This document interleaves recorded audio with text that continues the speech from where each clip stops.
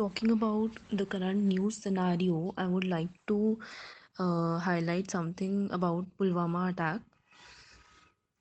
After Pakistani Prime Minister Imran Khan's first statement on the Pulwama attack, India today hit out at him, saying he should stop misleading the world and take credible and visible action against those behind the attack. We are not surprised that Pakistan PM Imran Khan refuses to acknowledge the attack on our security forces in Pulwama as an act of terrorism.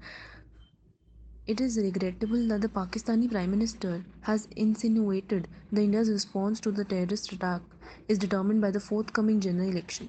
India rejects this false allegation. India's democracy is a model for the world which Pakistan would never understand, said a foreign ministry statement.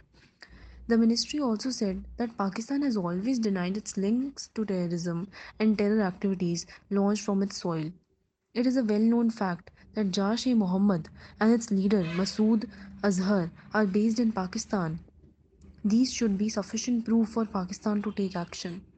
Earlier in the day, Pakistani Prime Minister Imran Khan had accused India of blaming his government over the attack without any evidence. This is what I was highlighting in this article.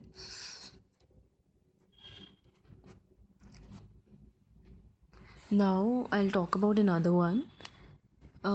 This says, should India let Chinese social media apps and telecom companies proliferate in India?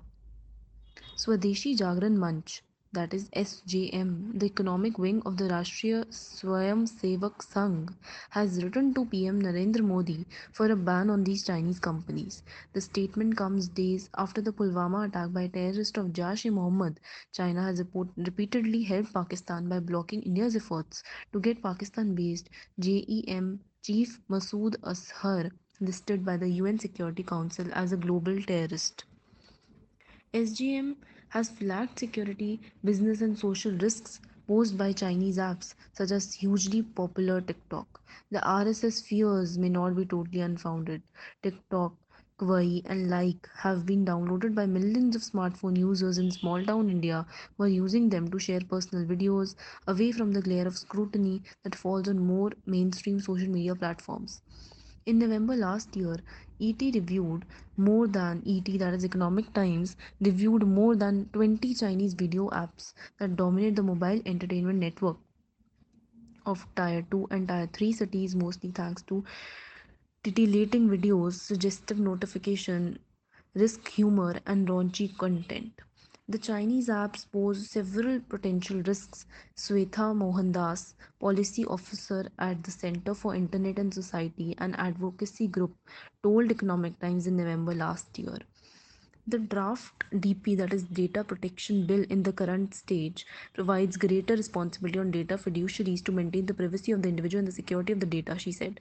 There are a lot of questions that these apps pose with respect to the bill, some of them being the security, the data storage provision, the personal data of children, and most importantly, that these apps might have recordings that might be sensitive personal data.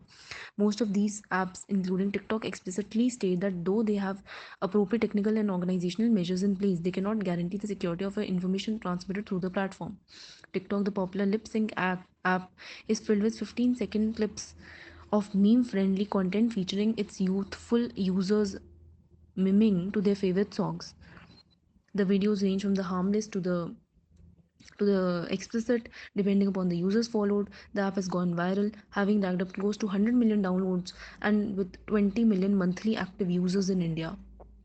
While all such apps carry a disclaimer stating that they are not directed at children, their target audience encompasses preteens, adolescents in Tier 2 and Tier 3 cities, according to experts.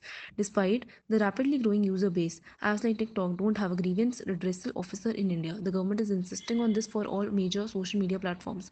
In its letter to the PM, SGM said it was the duty of all the Indians to take steps to prevent the economic gains of any nation or individual that directly or tacitly supports terrorists. Now, referring to India putting economic pressure on Pakistan, SGM said, at such a time we believe it is imperative that the government create similar hurdles for Chinese companies that are using India for the economic gain. As has been said often, data is now considered the new oil. We should not allow Chinese companies to capture Indian user data without any restrictions and monitoring. Thank you.